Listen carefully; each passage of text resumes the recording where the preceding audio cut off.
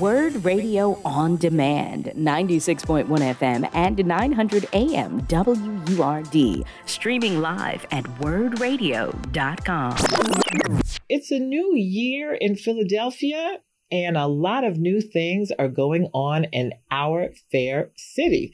And one of the things is that we have a new mayor and some new members of City Council. But we are happy to say that Councilperson Jamie Gauthier, she is not a new member of City Council, but she is the member of City Council who was reelected for her second term with more than 86% of the vote. And we want to welcome her to Reality Check. How you doing today? I'm doing well. How are you doing, Tonya? I am well. Thank you so much. Happy New Year to you. And it must be a good feeling that your constituents brought you back to the 3rd District in such an overwhelming victory. It's a wonderful feeling and a great honor. Thank you so much. And thanks to the voters. Yes, absolutely. So let me ask you a question. Are we at Jamie? But can I say Jamie now, or do you want me to use the honorific? Because I'll do that. No, but now that we've been talking, now we're like friends now. We're buddies, we're good. So Jamie, let me ask you, I know that one of the things that you are doing is working on the reparations task force, and you were still looking for applicants. So talk a little bit about that and where people need to go and what positions are available on the task force.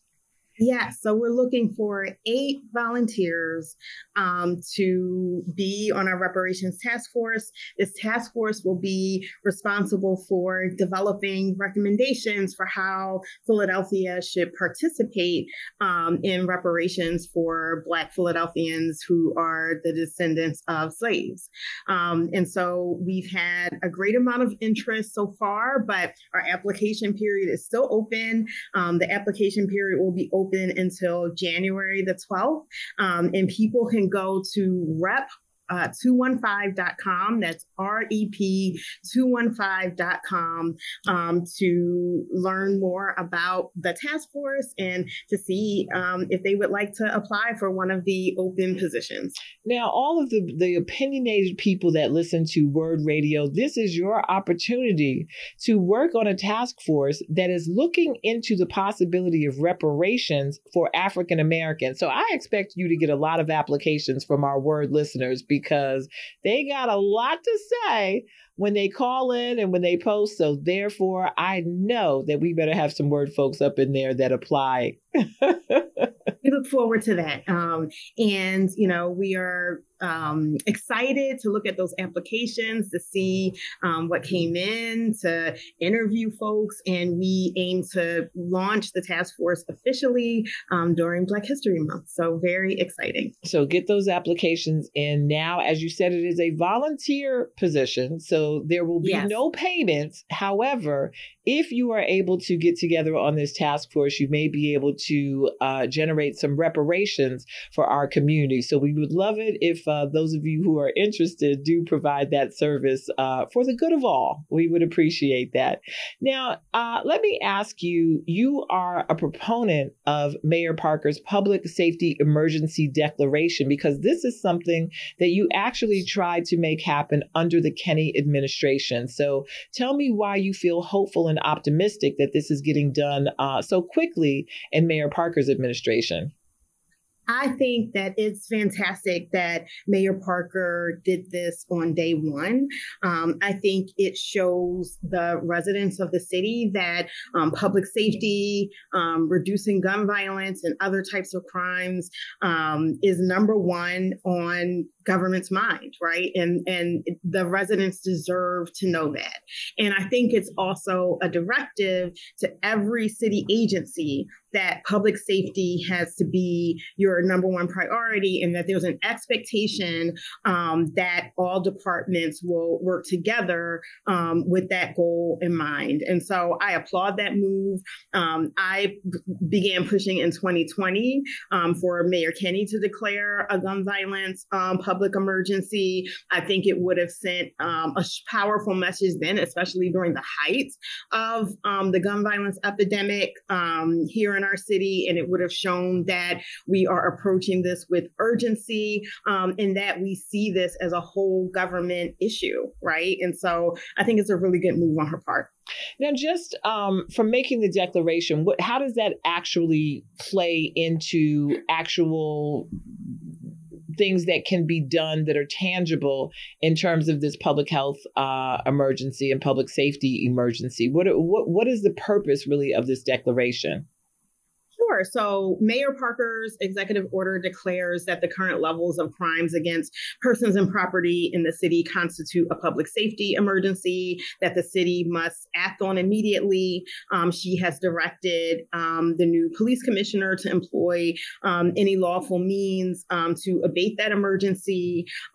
Over the next 100 days, the police commissioner, the managing director, and our new chief public safety director are going to develop a comprehensive plan to increase the number of police officers on patrol and increase the number of police officers trained in community policing. And then also will deliver, a fuller near-term plan to the public to reduce the elevated levels of violent crimes, especially gun violence, to combat elevated levels of quality of life offenses, and to develop a strategy to shut down open air drug markets, which has been a huge problem, particularly in Kensington. And the order also directs every department in the city to prioritize the public safety of the citizens of Philadelphia.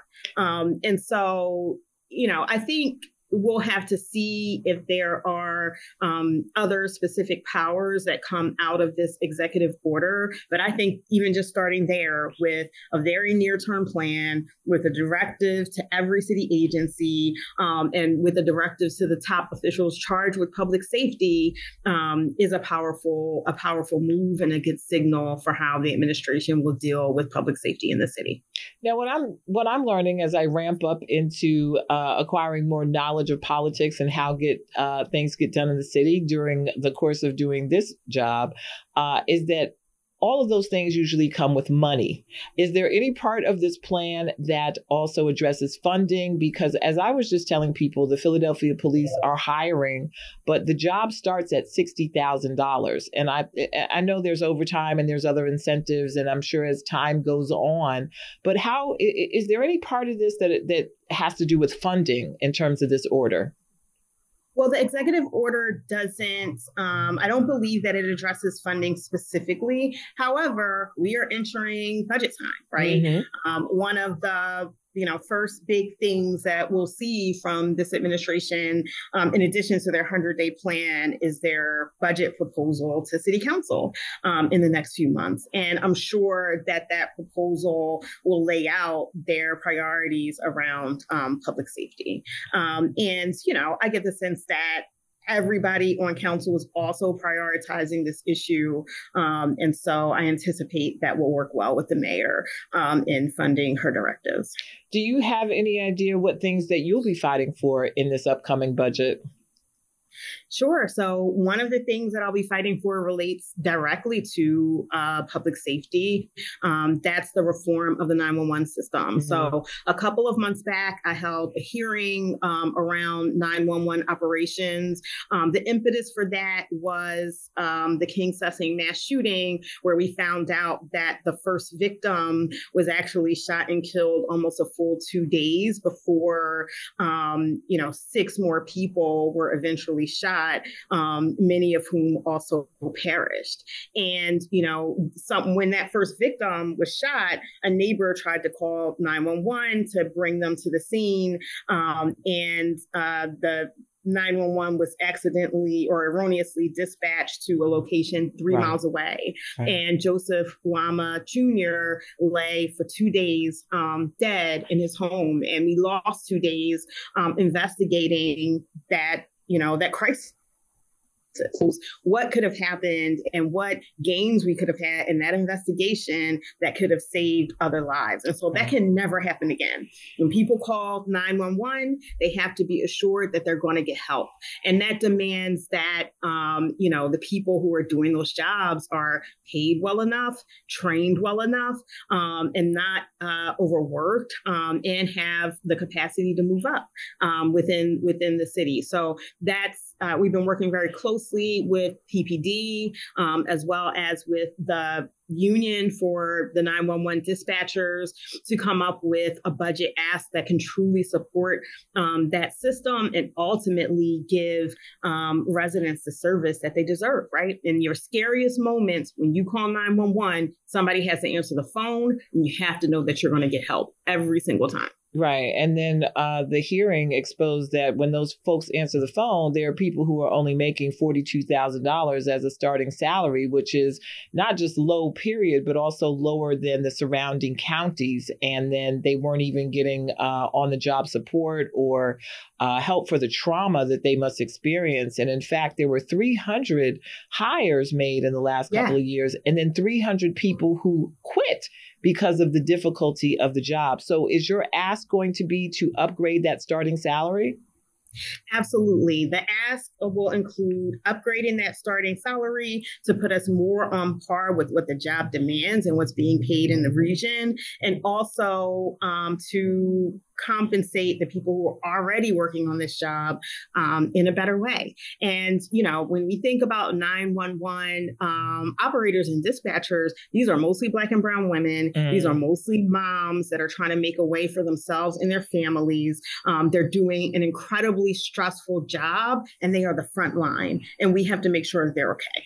Right. Did not realize that it was mostly Black and brown women in those positions. And, most of us as Black and brown women are dealing with so many other things going on in our lives that to take on a job that is that traumatic and not to be paid adequately for it, that is something that we definitely have to fix. So I'm glad that you are on the case on that one, because as you said, These are significant jobs around the city, of course.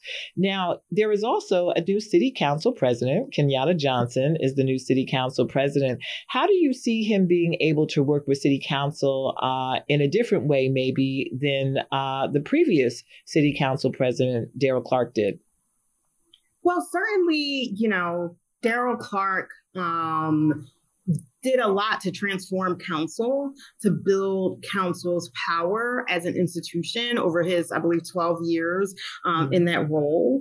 But I truly believe that Council President Johnson is going to be a great council president and build on, all of those things that Council President Darrell Clarke was able to deliver in his time. He's very well liked among the council members, seen as a leader in city council. He's a very collaborative person, and I think he will do a good job in building the consensus necessary for council to work with the new administration and tackle the biggest issues of the city. So I'm pretty excited about his rise to that position. It does seem that Mayor Parker and Councilman Kenyatta Johnson, or City Council President Kenyatta Johnson now, that they are known for consensus building. Is that something that you have seen in, I know that you are newer to City Council, but is that something that you've seen in your work with them or in your observation of what they've done? Absolutely. I've been able to work with Councilmember Johnson specifically on a range of public safety issues. For instance, we stood together during the FY21 budget year to demand that Mayor Kinney invest historic amounts of funding into gun violence prevention programs at the ground level that can keep our young people away from a path of violence. We were successful in that. that. And that's just one example of how we've been able to work together. And that's not an anomaly, right? I think he's been able to work with many other council members on their priorities and on their agenda. And of course, our mayor, has had a wealth of experience, not only building collaborative relationships in city council, but building collaborative relationships at the state level when she was a state rep, and has made sort of this intergovernmental strategy a bedrock of how she's going to lead the city. So I think, both of them have shown that they are collaborators, that they are consensus builders, and I look forward to what that's going to generate for the residents at the end of the day. Well, that is what everyone is working toward, a better Philadelphia. And with all of these new things going on and people like yourself that have had a chance to be in there in the trenches and make some things happen, hopefully we will continue to see some improvement in our fair city. Jamie Gauthier, always good to talk to you. Happy New Year to you. And I'm sure we'll be talking again sometime soon. Happy New Year, Tonya. Thank you so much for having me and look forward to talking soon. Thank you. You've been listening to Word Radio On Demand. Listen live at 96.1 FM, 900 AM, and online at wordradio.com.